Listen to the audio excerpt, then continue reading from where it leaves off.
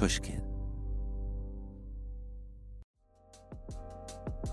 The most innovative companies are going further with T-Mobile for Business. The PGA of America is helping lower scores and elevate fan experiences with AI coaching tools and 5G connected cameras. AAA is getting more drivers back on the road fast with location telematics. And the Las Vegas Grand Prix is powering race day operations with 5G connectivity, giving fans an experience at the speed they deserve. This is accelerating innovation with T-Mobile for Business. Take your business further at T-Mobile.com/now. I've interviewed many successful people over the years, and one thing I find fascinating is that many of them don't consider themselves business savvy. Take the owners of Tight Knit Brewing.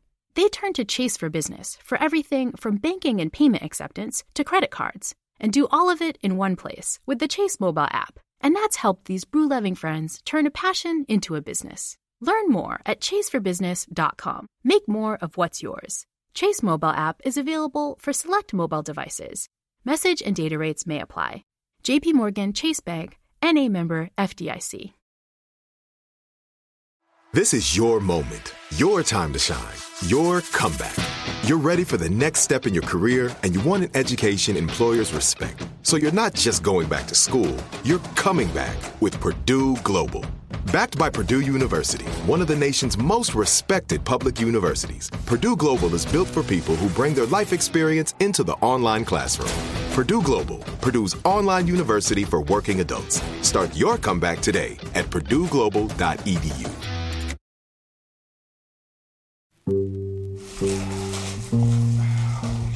This thing is packed up like Fort Knox. My friend Chris King stands in the living room of his old house in rural Virginia. But this is where it actually gets fragile. This is like doing open heart surgery, because this is when you could slice that microscopic vein. Chris takes a kitchen knife to a large package, a 2x2 foot cube. My friend cultivates an old-timey look. He has a moustache, round tortoiseshell glasses, suspenders holding up his corduroys. He's approaching this job in a methodical way. Think of a 1930s country doctor examining a patient. Holy shit. Inside the cube, he finds more packaging, and still more. It's as if someone's playing a trick on him. Inside one box, there's another, and another. Then a sandwich of cardboard and foam. And finally, in the very middle, a record. Just one record. Shiny mint copy. Holy shit. This record is 90 years old, more or less, made to spin at 78 revolutions per minute. The disc is fragile. It's coated with a substance called shellac, a resin secreted by an Indian beetle. Shellac was too expensive to use for the whole record, so it's only on the surface. The inside of a 78 is filled with clay and limestone dust. It makes them heavy and very brittle. Drop one, and it will shatter like a china plate. That's so clean you could shave off that. I met Chris some years ago when I was researching my novel White Tears. The book is a ghost story about record collecting and the Mississippi Blues. To understand that world, I needed to talk to a 78 collector, someone who is deep in the subculture. Chris agreed to help me out. He's the kind of source a novelist can only dream of. Everything was stitched into the fates, Hari. You know, there's nothing by chance. Now I'm here to witness him in his happiest place. Somehow or another, the day that I was born, it was written into my fabric that I was going to play this record for you. And carefully, he lowers the needle into the groove.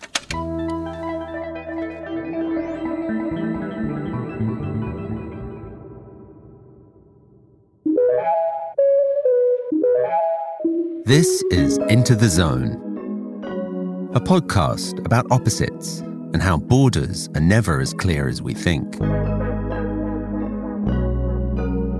I'm Hari Kunzru. This episode is about music and authenticity. It's about tradition and modernity. It's about black and white.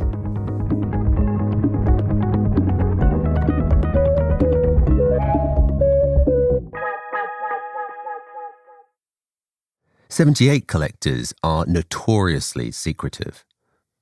The first one I contacted while writing White Tears, well, he told me that revealing information about collecting would be against his self-interest. Because if more people realized how amazing these records are, the prices would go up and it would be harder for him to collect. But Chris is the kind of guy who wants to share what he loves. He welcomed me into his lair in Virginia, and I've wanted an excuse to go back ever since. And we're lucky enough to be in your... do you call it a listening room? What do you call this place? My record room. Your record room. Yeah, I can do more than listen here. Chris isn't lying. He won a Grammy in 2002 for his work compiling early recordings. He remasters old records for re-release. This room is a shrine to the early years of recorded sound. Thousands of records in identical brown cardboard sleeves sit on shelves. The walls are hung with memorabilia, portraits of long-dead fiddlers and jug bands. There's a mixing desk, a turntable, 2 monitor speakers hung on cables from the ceiling. Is there a cut-off date to your collecting of American music? Do you have anything after the Second World War? I don't collect anything that sucks. Don't collect anything that sucks. I think that is a valid collecting strategy. Well, that's clearly a good rule of thumb for anybody, but is there a date at which you stop? Yeah, well, I don't have hardly any post-World War II. I have no post-World War II blues, and I have like maybe 1 or 2 post-World War II hillbilly things. The record Chris just unpacked is by Mississippi musician Robert Wilkins. The song is called Rolling Stone Part 1. Don't care how long she gone, don't care how long she stay. Hearing this on an original 78 is like the second coming for blues fans. There are very few known copies, and this is the one in the best condition. She's a rolling stone, she'll roll back home someday. Robert Wilkins is not the only early blues musician to have recorded a song with Rolling Stone in the title, but he's the one the English band called the Rolling Stones had to pay royalties. On the album Beggar's Banquet, there's a track called Prodigal Son. When it was released back in 1968, it was credited to Mick Jagger and Keith Richards. It's actually a pretty straight cover of a song by Wilkins that he'd been playing since the 1920s. After a long court case, the elderly bluesman finally got what he was owed. There are many stories like this. The British invasion bands of the 1960s, like Cream and Led Zeppelin, did a good job of repackaging country blues and selling it back to Americans with an English accent. I grew up in England listening to a lot of those bands, and like many people, I eventually found my way back to the blues tradition that they were borrowing from. But it was a long time before I really understood how strange it is that rock and roll, music that comes from the blues, came to be thought of as a white style. It's one of the reasons I went to Virginia to talk to Chris. He knows this history better than almost anyone. In modern popular music, we make this distinction between black and white traditions in America. And do you think that distinction has any validity? Well, obviously it has validity now, but if you go back to basically the Civil War, the American Civil War, up until essentially the dawn of the recording industry, that was a false dichotomy. There was a pre-blues tradition that was mixed. It was shared. It was neither white nor black. It was mongrel. It was everything. Maybe you should play us something, and we could play the guessing game and see and imagine who might be playing. Yeah. Okay. So, I'll play 2 records. One is by black musicians. One is by white musicians. But largely the instrumentation and the repertoire and the style is the same. And this sort of shows that, if anything, it was the recording industry that started to parse out and say, this is black and this is white. Some woman do something I never have seen. Hey there, I think I heard Spitting Tim knocking on that door there. Flying squad must be ready around here. You know something like that, I'm gonna be blessed.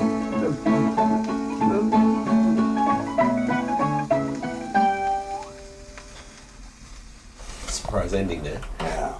I think that they were very high during that session. You can hear the guy kind of like mumbling, like, blah. And the way he's just experimenting with like just how long he draws out New Orleans as well. Yeah, it was a completely improvised session. It sounded like black musicians to me.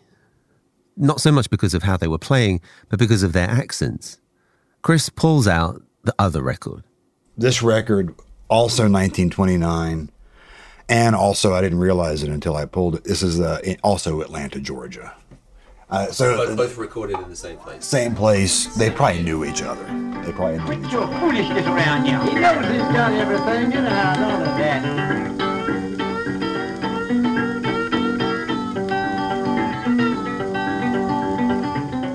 Shake that thing, boy. Go with it. One of the speakers says, "Quit your foolishness around here." He says it, yeah. I hear white people in that straight away. Maybe you should say, who were we listening to? Oh, so we were listening. The first track was Chitlin Supper by Peg Leg Howell and Jim Hill. Peg Leg Howell, he had a peg leg. Peg Leg and his band in Atlanta were black, as I'd guessed correctly. And then the second record is the South Georgia Highballers doing Bluegrass Twist. And they were a white group. The point of Chris's demonstration wasn't that back in the day, black and white musicians sounded interchangeable, though it's true that they did seem to play their instruments in almost the same way. No, Chris's point was that someone has been training us all these decades to hear and recognize slight differences and immediately attribute them to race. We've been taught categories, and every day we're taught them anew by those who patrol the boundaries. Let's play a little game called That Ain't Country. This game is just played by me talking about stuff that ain't country. That's a country music YouTuber called Grady Tate, who wants us to know what ain't country.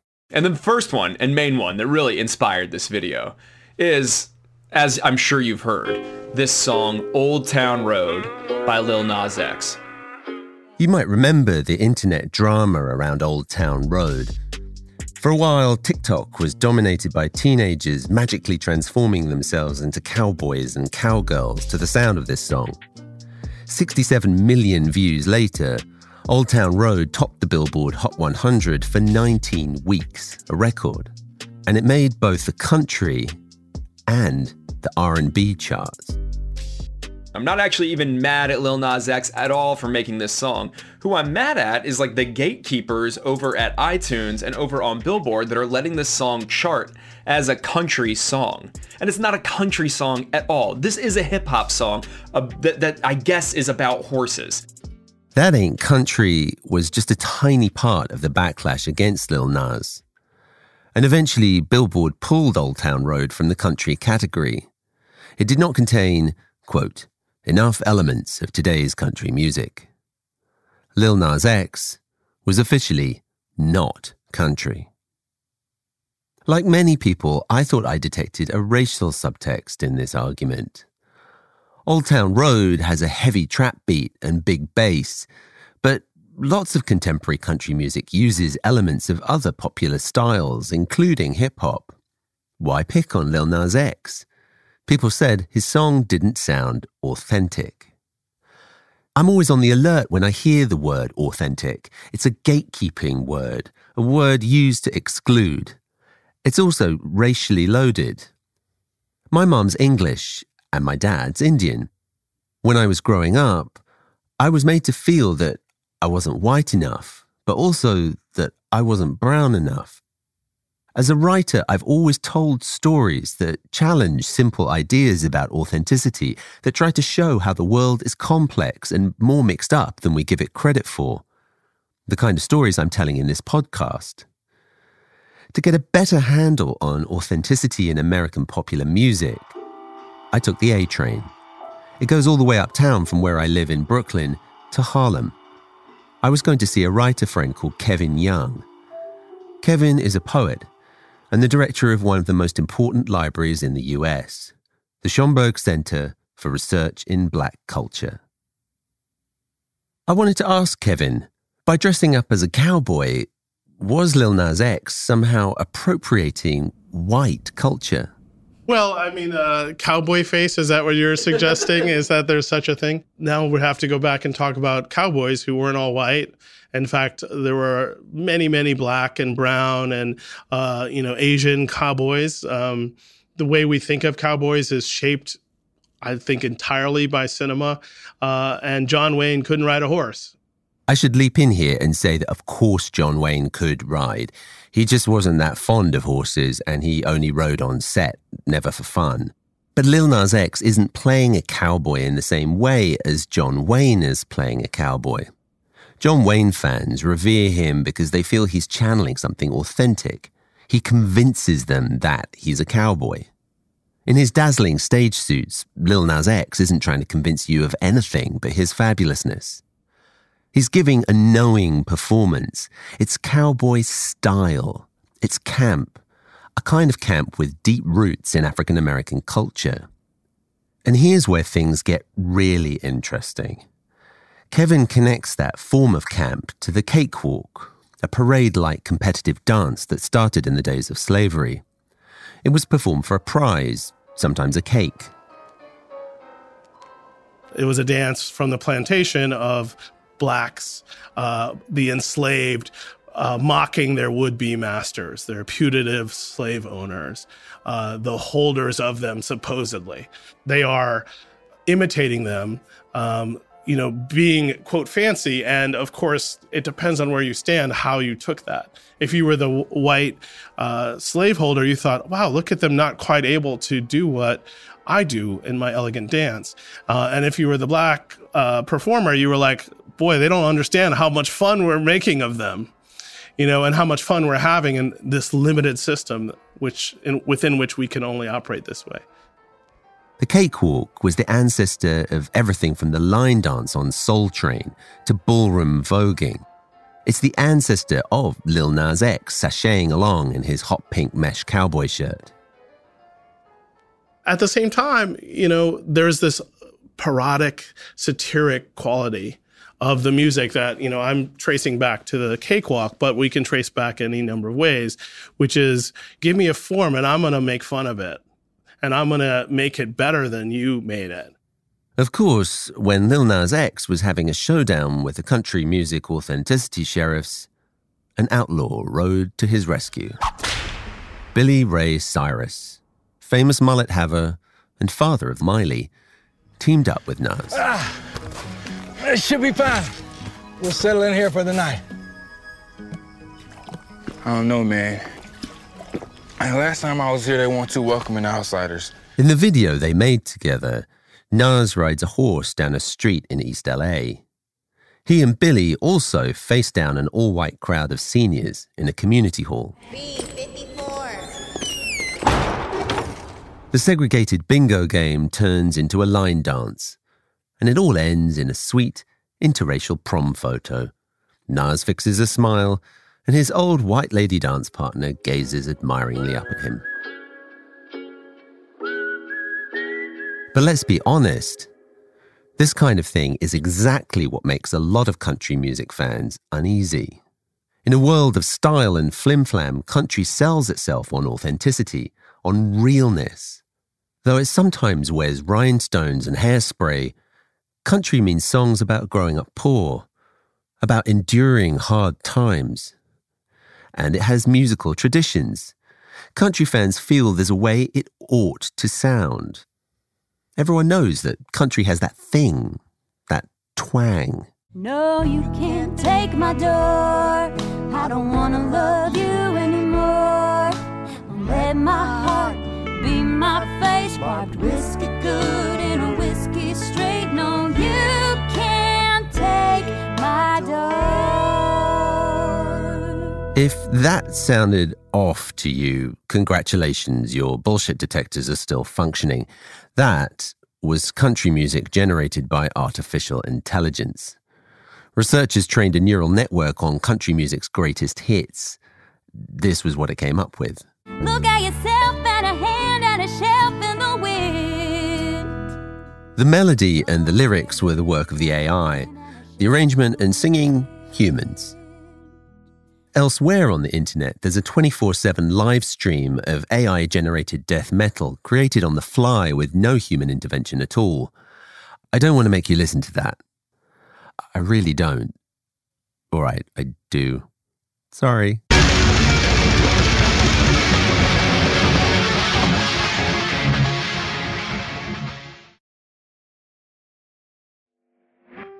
Hello, hello. This is Malcolm Gladwell from Revisionist History. Let me tell you an unconventional story about a healthcare group that wanted to improve their efficiency. Boston Children's Hospital. They were already a leading pediatric facility. Their patient outcomes, workflows, and delivery of care were already great. But they wondered, how can we make it better? So the hospital got to work. Their idea was to build what they called clinical mobility, meaning a system which would allow their staff to access information and interact with patients on mobile devices, anywhere in the hospital. And what made that possible? 5G. The hospital rebuilt their entire system with 5G technology at its core. That infrastructure now supports thousands of phones and tablets so practitioners can communicate with patients on a whole new level. Boston Children's also made sure the system could flex and scale to handle medical advancements like robotic surgery and virtual reality for training and research. This was worlds away from how they had previously operated. This innovative work hasn't gone unnoticed, first by patients, but also by their peers. Boston Children's was a first-place winner in the industry category at last year's Unconventional Awards from T-Mobile for Business, an event that celebrates customers who've dared to innovate for the sake of innovation. If the Boston Children's story rings a bell with you, if your team has asked the same questions about building a better business solution, I encourage you to enter this year's awards. It's a great way to be recognized for smart, disruptive thinking in front of some of your industry's most influential leaders. You can enter at tmobile.com/unconventional awards. That's tmobile.com/unconventional awards. I'll save you a seat. As listeners to this show, you probably consider yourself pretty smart. But how smart is your wallet? When you're looking to upgrade your wallet, it's time to turn to NerdWallet. Their expert team of nerds has the financial smarts to help you find the right financial products for you. Before NerdWallet, you might have paid for vacations with whatever was in your wallet. But you could have been missing out on miles you didn't even know you were leaving on the table. Now you can get a new card with more miles and more upgrades. What could future you do with more travel rewards? A hotel upgrade? Lounge access? Wherever you go next, make it happen with a smarter travel card. Don't wait to make smart financial decisions. Compare and find smarter credit cards, savings accounts, and more today at NerdWallet.com. NerdWallet. Finance smarter. As with all cards, credit is subject to lender approval and terms apply. Musora is your access to online music lessons for guitar, piano, drums, and singing. This is your chance to reignite some old musical passions or pick up an instrument for the first time. Connect with more than 100 of the world's best teachers and musicians. You'll get 7 days totally free to try it out, and then it's just $30 a month, less than a single private lesson. I mean, why do we do Broken Record? Not just because we love hearing from great musicians. We do it because we think that there is something beautiful about the appreciation of music. Don't you think we need more of that in our lives these days? That's the mission of Musora, to inspire, educate, and connect musicians. Enjoy unlimited personal support, weekly live streams, student lesson plans. It's like having a personal music teacher, only much, much better. Just go to Musora.com, Musora.com, to start a new musical journey today. At some point, possibly very late at night, I realized that in 2020, any conversation about country music and authenticity is best conducted by two men of South Asian descent in a living room in Brooklyn. drinking old fashions. I am from Pennsylvania, and I grew up in a college town. I've always loved music, but I think that I came across country music just artificially, collecting records as a teenager, discovering that unexpectedly, I really liked this stuff. This is Shuja Haider. Shuja is a smart cultural critic who's always happy to share his opinions on political philosophy or the best Michael Mann movie. Collateral. Shuja also loves country music. And I think it may actually have something to do with my South Asian background, that, I grew up on hearing the sort of Bollywood music of the 40s and 50s and 60s that my dad used to play. And those songs are all full of stories. They were associated with the movies of the time. They describe rural life or urban life in India. And they're written by, some great poets, the lyrics. What would some favorites of yours be? Well, my dad loved Muhammad Rafi and Talat Mahmood.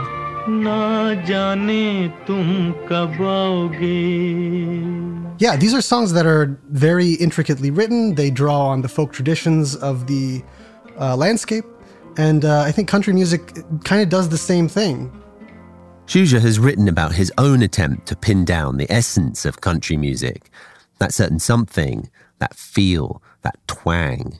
Twang is a word that initially is used to describe language. People who speak with various kinds of accents, the way you articulate a vowel or so on, were often described as twang all the way back to Europe in the 17th century. And it often is used to denote a southern accent, dropping the G's and, kind of twirling your vowels and so on. I was riding number 9, heading south from Carolina. And that's a sound that I think at the time that people in the South started to migrate to California, towards the north, towards city centers, they brought their accents with them and they brought their musical traditions with them. And once they came into contact with the new technologies that were being used to produce music and to record music, they started to emerge in new ways. So you have the sound of an electrified string, being picked up by a magnet that's being fed into an amplifier. And people are giving it the same kind of articulation that they would give their speech. And I think that's what we call twang.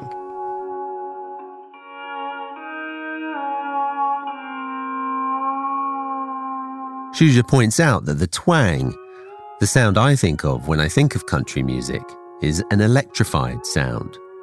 The sound of an instrument called the pedal steel.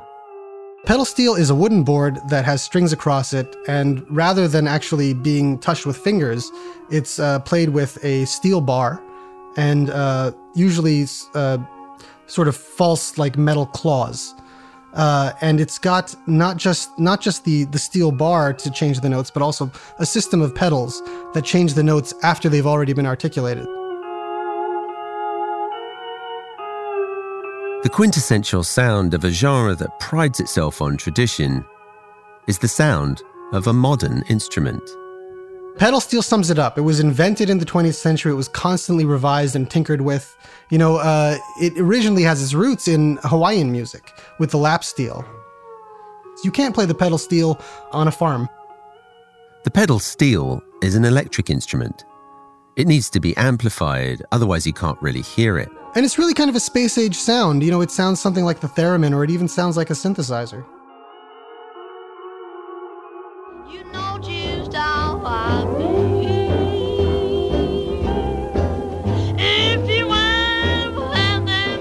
This is what commercial country and western music sounded like in 1937.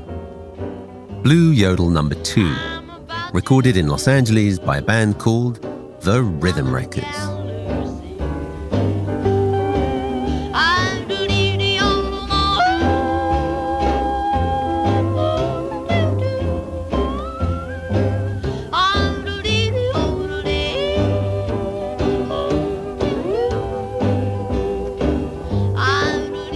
This song is a cosmic collision of styles and influences. It's a blues about a loving gal called Lucille. The growling vocal is copied from black singers like Bessie Smith, but the singer is a 14-year-old white boy from Oklahoma. who goes by Whitey McPherson.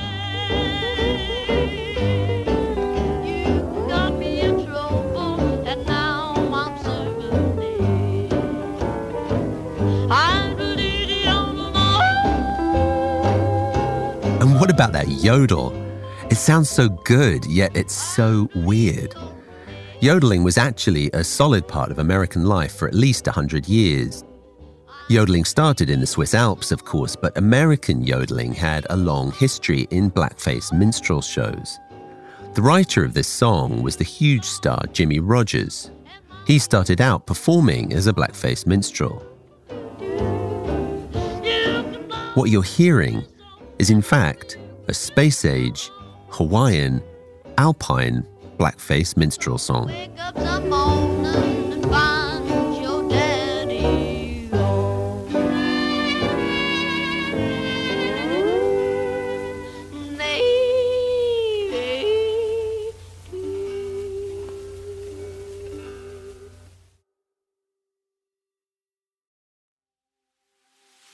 Hello, Malcolm Gladwell here from Revisionist History. If you've watched a professional tennis match recently, you'll know that fans have this amazing new tool at their disposal. It was created by the consulting company Infosys and the Association of Tennis Professionals. It's an immersive 3D viewing experience for tennis fans, which allows them to watch matches from new angles, get real-time statistics, and better understand the inner workings of the game and its athletes. Basically, a completely new, data-driven way to appreciate a tennis match. It's been a huge hit, and I'm proud to say that the Infosys Tennis platform earned first place in the customer experience category at the Unconventional Awards from T-Mobile for Business, an event held at Mobile World Congress in Las Vegas that celebrates customers who've boldly innovated for the sake of meaningful change. And I think it's important to point out that innovation like this doesn't just require a great idea and exploit some great underlying technology. It takes courage. Because tennis is a game with a long history and some pretty powerful traditions. I mean, you can only wear white at Wimbledon. Still, it's the 21st century. And here was an idea that said we can dramatically change the way a fan watches a match. We can feed them data. We can allow them to see things they could never see before with the naked eye, or even conventional camera angles. If you want to turn a world upside down, you have to have a pretty strong backbone. That's a lot of what the T-Mobile for Business Unconventional Awards are all about. Finding people and companies who show that kind of boldness. I encourage you to enter. It's a fantastic event and a great way to be recognized for your brave, outside-the-box thinking in front of the industry's most influential leaders, and an even better way to say, I told you so. You can enter by July 31st at tmobile.com/unconventional awards. That's tmobile.com/unconventional awards. See you there.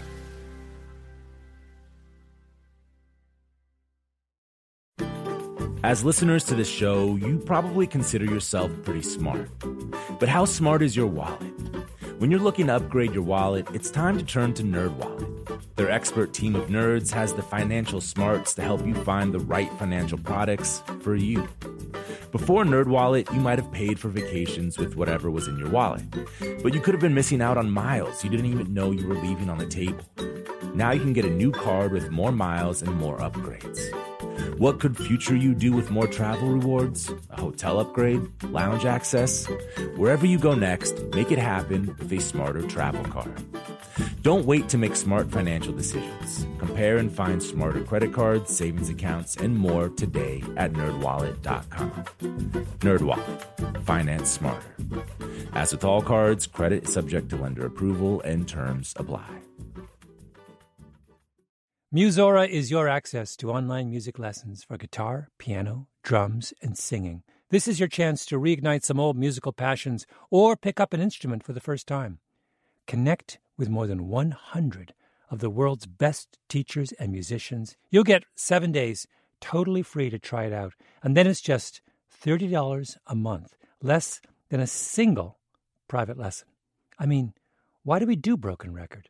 Not just because we love hearing from great musicians. We do it because we think that there is something beautiful about the appreciation of music. Don't you think we need more of that in our lives these days?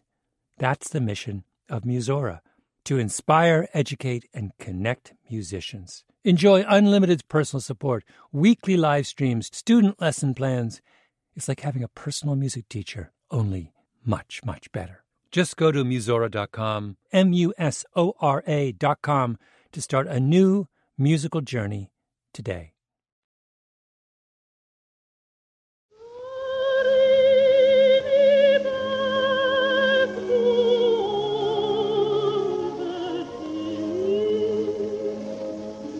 Carry me back to old Virginia. That's where the cotton and the corn and the taters grow. That's where the birds warble sweet in the springtime. There's where the darkie's heart am long to go. That's an old minstrel song. Until 1997, it was also the state song of Virginia. This version was sung by Marian Anderson, the first black singer to appear at the Metropolitan Opera House. Carry Me Back was written in 1878 by a black singer and composer called James A. Bland. But would you say the song was black music? Marian Anderson sings in a European style, with European orchestration, and Bland's lyrics repeat one of the primary racist fantasies of the South, that free black people long for the certainties of the plantation, that they actually want to be enslaved again. The black man who wrote the words had never been a slave on a Virginia plantation. He was a Howard University graduate from Flushing, Queens, who made his living writing minstrel songs. Carry Me Back to Old Virginia has a quality I find in Old Town Road, in Blue Yodel No. 2, and so many other American popular songs. It's like a Möbius strip with a white side and a black side that run together, impossible to separate. Nice. My Virginia friend Chris, the collector, lives inside that strip. He loves it. It's a wonder that you can find anything, because these are all identically sleeved records. They're all in these uniform brown paper sleeves. And I mean, I don't know how many you have here. I don't know if you know how many you have here. 5,500. Right. He has 5,500 records. Could you, talk about your cataloging. Oddly enough, talking about segregation. So this is all black. Top shelf. It's about here. Uh-huh. And then going from there, yonder is all Cajun. Uh-huh. And then from here over to there is all white hillbilly. And then Ukrainian, Polish, Indian, Albanian, Greek, Turkish, African, Mongolian. Oh, I didn't know you did Mongolian. I have one Mongolian record. As our evening together gets later and later, Chris ranges across topics, occasionally pausing to roll a cigarette or refill our glasses. All right, I'm going to get another glass of wine, and then I'll play you something that will go good with that. Okay. But black, but you won't be able to tell it's black. Okay. I swear to God.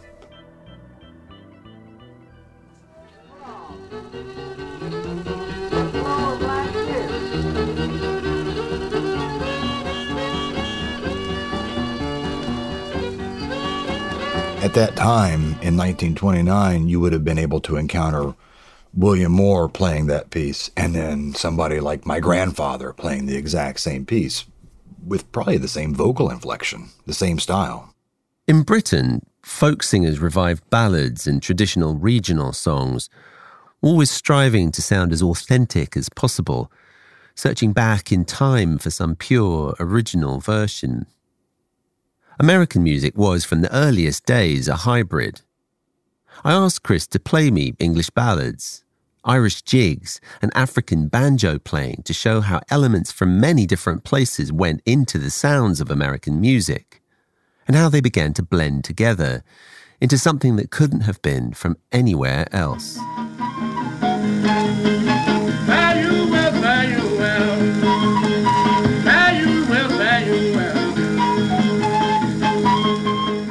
This is Old Country Stomp, by a Texan musician called Henry Thomas. Very little is known about him. He was a wandering songster and sometimes a hobo who rode the rails across America in the early years of the 20th century. We never would have heard him at all had he not been brought into a studio in Chicago, where he recorded this in 1928.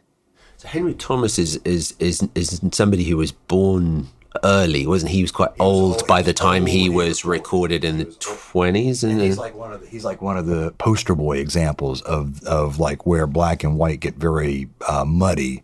But he's one of those musicians that I would find his records mixed in with white country records because people just liked the way he sounded. They said he sounded country.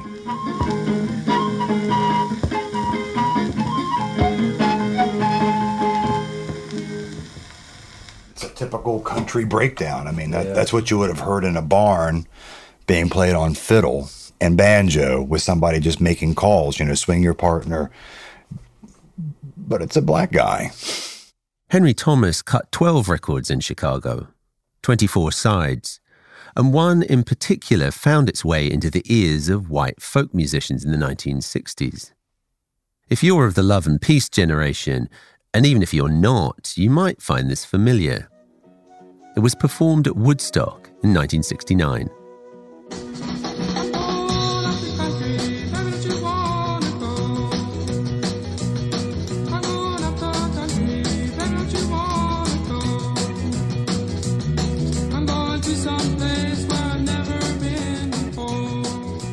Canned Heat, who had a huge career in the late 60s, performing a lot of, let's call them homage, to the pioneers of country blues. Pioneers like Henry Thomas. Oh, my babe, take me back. High in the world, oh, take me back.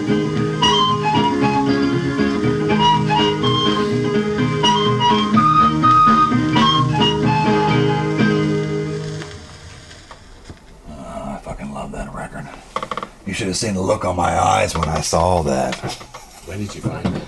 Shit, man. I found this 14 years. I didn't find it. I bought it from a junker 14 years ago, a guy who was just going around picking up stuff. And he met me in the back of a Walmart in town. Eventually we got onto the topic of what they used to call hot jazz, the fast-paced syncopated sounds that made flappers crazy in the 20s. Chris isn't a big jazz collector, but jokes that he keeps one record around for conversations just like this one.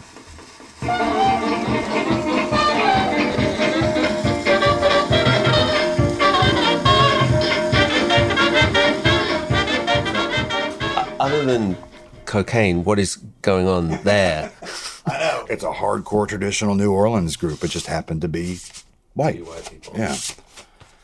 But that kind of music really worried a lot of people, or a lot of white moral gatekeepers, didn't it? Yeah, I mean, you've heard of the Shimmy She Wobble, right? I actually have not heard of the Shimmy She Wobble. I have not. Okay, it's a nasty dance. It's a fuck dance. It's simulated copulation while standing up with another woman and dancing. And it was outlawed in 23 states, the Shimmy She Wobble at one point. How could you not be fascinated by the Shimmy She Wobble? These fast, sexy jazz dances were once the subject of a full-scale moral panic. I found a screed against jazz dancing in a 1921 edition of Ladies' Home Journal. It's by Anne Shaw Faulkner, National Music Chairman of the General Federation of Women's Clubs. The title? Does Jazz Put the Sin in Syncopation? That it has a demoralizing effect upon the human brain has been demonstrated by many scientists. Jazz produces an atrophied condition on brain cells of conception until, very frequently, those under the demoralizing influence of the persistent use of syncopation, combined with inharmonic partial tones, are actually incapable of distinguishing between good and evil, right and wrong. Personally, I think that sounds awesome. But here's where we get to the nitty-gritty. It's an effort to get rid of the Shimmy She Wobble, or the safe name foxtrot. There was this notion to push traditional values of hillbilly music, of going back to square dancing. I wanted to know if this was because there was less physical contact between the dancers. Yeah, exactly. There was no touching at all unless you held the hand of the person while they cut corners with you. One thing I'm very interested in is that there was an attempt to make the square dance the official dance of America. Yeah, that was one of Henry Ford's less great ideas. Henry Ford. Yes, that Henry Ford, the one best known for the Model T. But like the billionaires weighing in on today's politics, Henry Ford had many opinions, and they got taken seriously because he was Henry Ford. Mr. Ford didn't just think jazz was bad, he thought it was a conspiracy. In his self-published pamphlet, The International Jew, he writes, "Popular music is a Jewish monopoly. Jazz is a Jewish creation. The mush, slush, the sly suggestion, the abandoned sensuousness of sliding notes are of Jewish origin." Ford's solution? Wholesome white traditions of music and dance. Take it away, the Henry Ford Old-Time Dance Orchestra.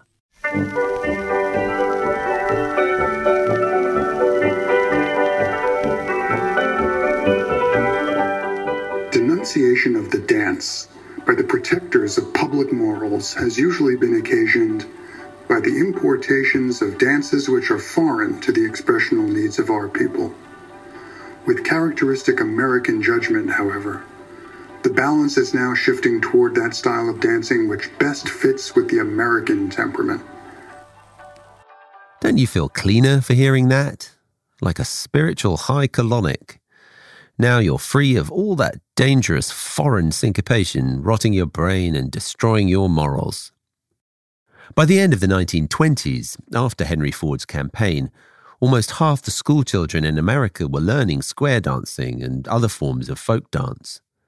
Later on, there was a concerted push to make square dancing the official folk dance of the US. Not tap dancing or the jitterbug or any number of Native American dances. Dozens of bills and resolutions endorsing square dancing went before Congress and state legislatures right into the early 2000s. Racists like Henry Ford were trying to create an authentic, segregated folk culture. The recording industry took care of the rest. In 1922, the OK label began to market what it called race records, specifically to the African American market. Between the 1920s and 1940s, many major labels issued their own series of race records, bringing jazz, blues, sermons, gospel, and other genres of music to a black audience that was excited to hear their culture on the phonograph. Eventually, the race terminology fell away, to be replaced by rhythm and blues, R&B, and of course the insidious term urban. But from the earliest times, Americans have made music together, with no regard for categories or labels. Some years ago, Chris King stumbled on a rare Cajun record. This is La Valse à Abe, Abe's Waltz from 1929 with Dennis McGee and Amédée Ardouin.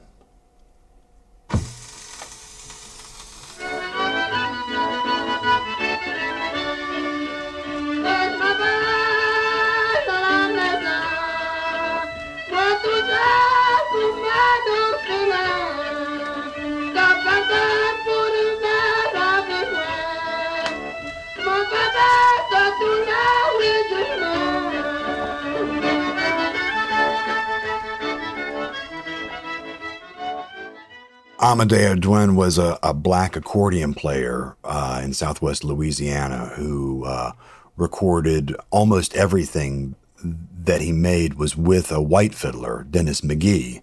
So it's an instance of neither black nor white, but together. And when you listen to the recordings, they're so hand in glove. It's not like it's two friends playing together. It's like two brothers playing together. The American birthright is fusion, the talent for blending things together and making something new. For every Henry Ford trying to separate us, there are 100 Amédée Ardouins and Dennis McGees, making music together, like brothers.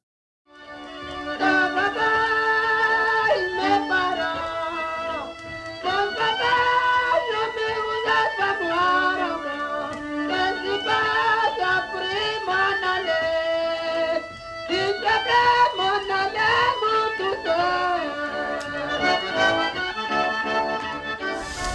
that the most beautiful fucking thing you've ever heard?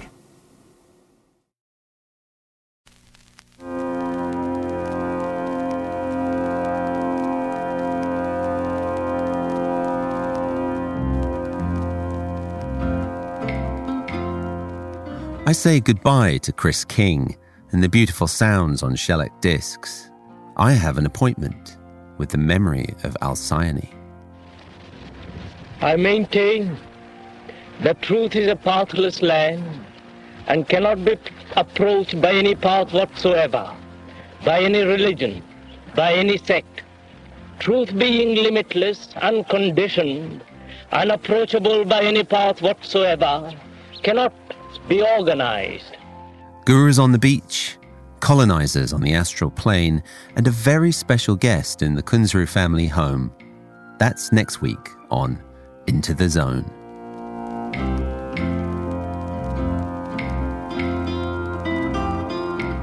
Into the Zone is produced by Ryder Alsop and Hunter Braithwaite. Our editor is Julia Barton. Mia LaBelle is our executive producer. Martin Gonzalez is our engineer. Music for this episode composed by Griffin Jennings. Our theme song is composed by Sarah K. Pedinotti, also known as Lip Talk. Special thanks to Jacob Weisberg, Heather Fain, John Schnars, Maya Koenig, Carly Migliori, Eric Sandler, Emily Rostick, and Maggie Taylor. Into the Zone is a production of Pushkin Industries. If you enjoyed this episode, please consider letting others know. The best way to do this is by rating us on Apple Podcasts. You could even write a review. See you next week. I'm Hari Kunzru.